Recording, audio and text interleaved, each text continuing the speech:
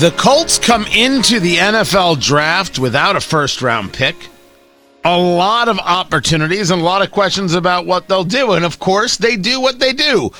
They trade down and still end up with what looks like to be a really kind of fascinating draft class with just a couple of unique questions. Tony Katz today. What is going on, everybody? JMV joins us from 107.5 The Fan, 93.5, 107.5 The Fan. 3 to 6 p.m. is where you'll find him. And before we get into the selections of this draft class, just the idea of it. You understand Chris Ballard better than most, the general manager.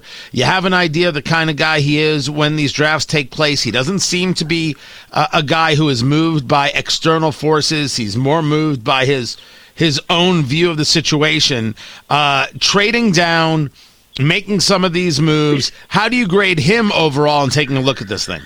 You know what, Tony, that said, he did not necessarily listen to me, but I outlined 3 things that were relatively obvious, but certainly at the top of that list, need-wise, wide receiver and tight end. And even in trading down, he went out and he addressed both of those needs. And then you look at left tackle, because you have a guy in Matthew Pryor that at least is earmarked right now to be that starter. We'll see where that ends up to protect the blind side of Matt Ryan. So what you do is you end up in with that 3rd pick, you end up going out after trading back and getting a tackle as well. Now, again, what Chris Ballard, I think, overall did in this particular draft, Tony, is that he went after athleticism and speed. And then he is going to leave it up to he and his staff to mold these guys into what you're looking for, not just in the short term, but in long term. So to me, he went out and just addressed the needs, but in the fashion in which he did, and you mentioned that at the outset of asking me this question, very unconventional ways with a lot of general managers in the NFL. But you look at that tackle that they got in Bernhard Raimann out of Central Michigan. A lot of people thought that he'd probably go in the 2nd round as a left tackle. They get him later after trading back.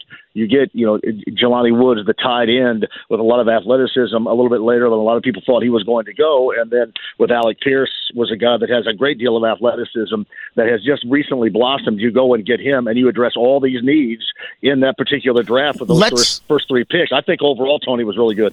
Let's break this down a little bit more, because the Alec Pierce choice out of Cincinnati, wide receiver, this is a guy who could do a 4.3 40.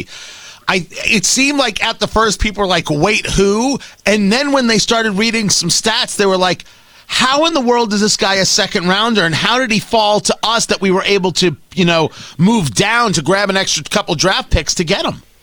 Well, here's one of the things you're going to look at. It's just the evolution of the wide receiver position we see now in the NFL. And these guys coming out of college are much more ready-made to make that jump and then to produce oftentimes early. And you just had a bunch of guys. You had a bunch of names like Christian Watson that went to Green Bay was another guy that was mentioned in that general vicinity. Western Michigan, Sky Moore, who went to Kansas City, was also mentioned there. We were talking about possible 2nd rounders, but they got the feel of where the draft was going to go, as they should, because they talk about they have it all the time, that feel, and can read the draft board, and knew a guy that they had actually went down to see. And I had mentioned last week, I actually tweeted Jim Irsay when he asked who we thought he was going to pick or they were going to pick. And I said, I think it's going to be Alec Pierce, because I was told that they went down and had a private workout to see, and we didn't necessarily hear about that. And I thought maybe they had him in the focus as a hard target for this draft, and they did. And he, again, Tony, he exemplifies the type of guy that they're looking for. Athleticism, speed, and on the uptick right now. He hasn't been a great talked about player. He's had 1 year of really solid to above solid production, and they're looking to play off of that. And one guy, also the new position coach in Reggie Wayne, obviously loved the dude coming out of Cincinnati, and we'll see where that goes from here. So that's the question. Is he a receiver like Harrison? Is he a receiver like Wayne? Is this a guy who's going to play the slot or can play the slot, although he seems bigger than those kind of guys that we see in that position who've been of note? Or do you just send him out deep and figure he's got a 41-inch vertical leap? Just put the ball up high enough, Matty Ice, and let him catch. Hey, Tony, I think you can look at him and maybe compare him to a guy like Chase Claypool that's playing in Pittsburgh that came out of Notre Dame. But if you remember, couple of years back when they drafted Michael Pittman Jr., Chase Claypool was a guy that a lot of people mentioned that maybe they should go after as well. But I think you can't compare him to that because he is big, he is tough, he is athletic, and he can go up and get the ball. Now, Chase Claypool has been kind of in and out of the doghouse over there at certain times with behavior, and I can assure you that Alec Pierce has none of those issues. It's take a little bit of time. I mean, the expectations are going to be high, and it's not going to happen in a minute, but there is a great deal of athleticism and skill set to work with right there, and Reggie Wayne in year number 1 gets charged with that. But that comparison I made is probably Chase Claypool with the Steelers, Tony. Talking to JMV from 93.5, 107.5, The Fan.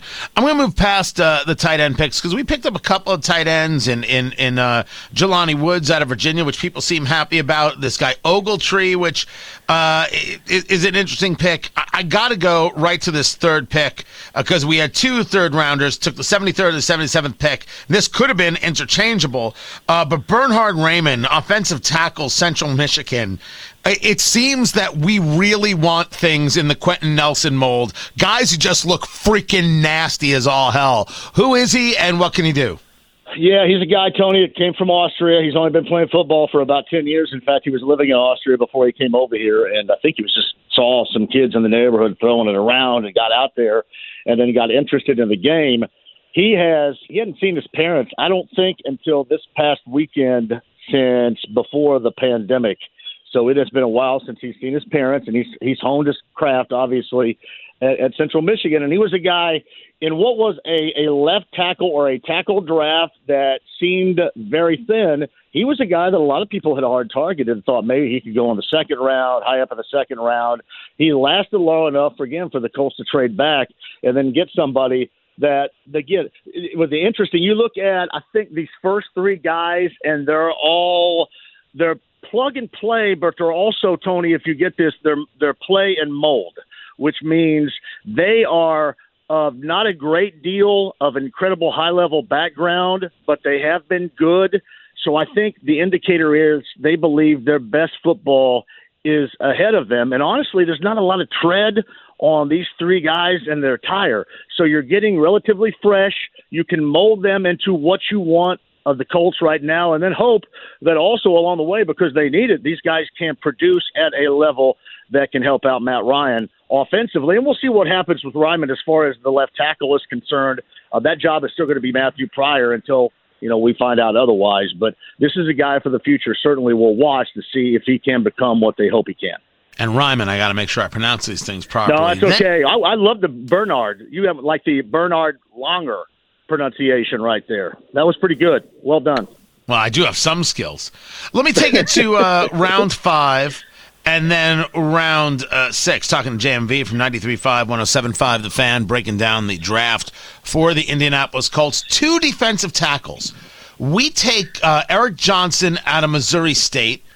And then another round later, we take Curtis Brooks also out of Cincinnati. My confusion, outsider looking in, is that I can appreciate doing some things defensively later in the rounds, but 2 of the same position, what is it that we're trying to fill, or is there a new defense style? Is that the case coming to Indianapolis? I just look at Chris Ballard. I think Chris Ballard on both sides of the football up front is you can't have enough of those type of guys. And the guys you mentioned, Tony, are going to be projects because right now they seem set, especially up front defensively.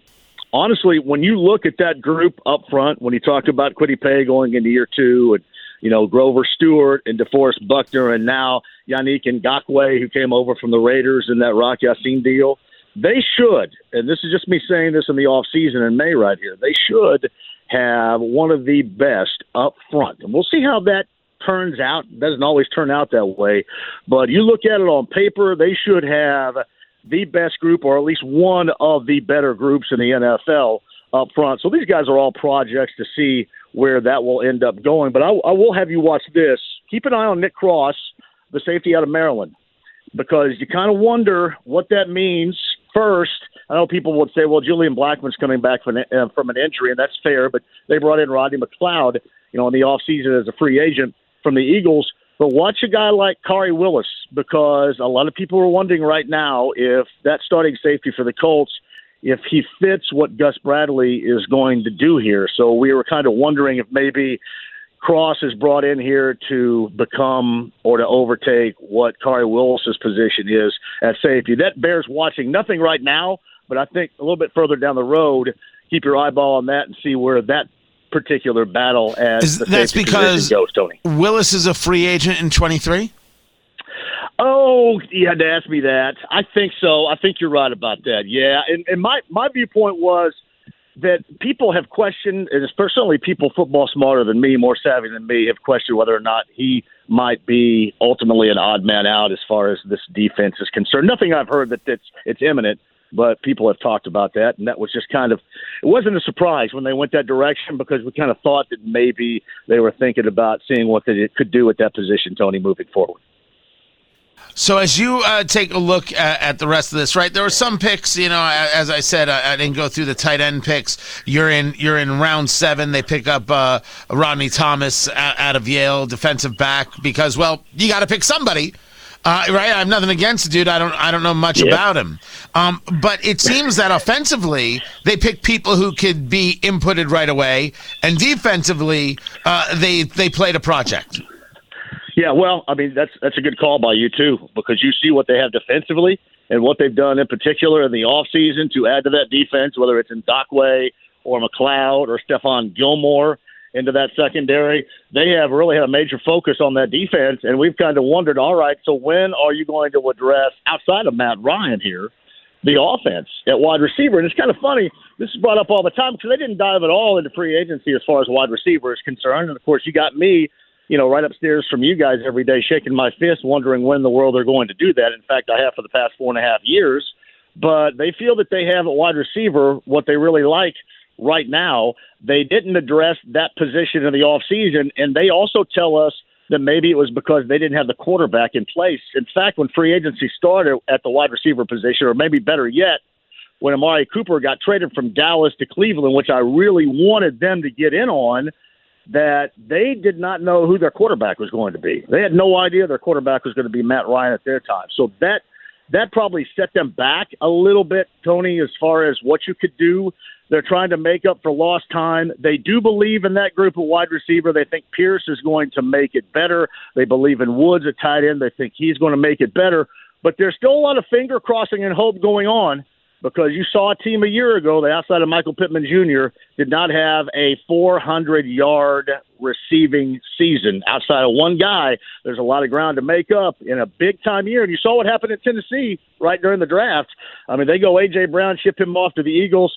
So the AFC South is even more winnable for what they have done with this Colts team, or at least should be coming up this season, just by virtue of that move alone.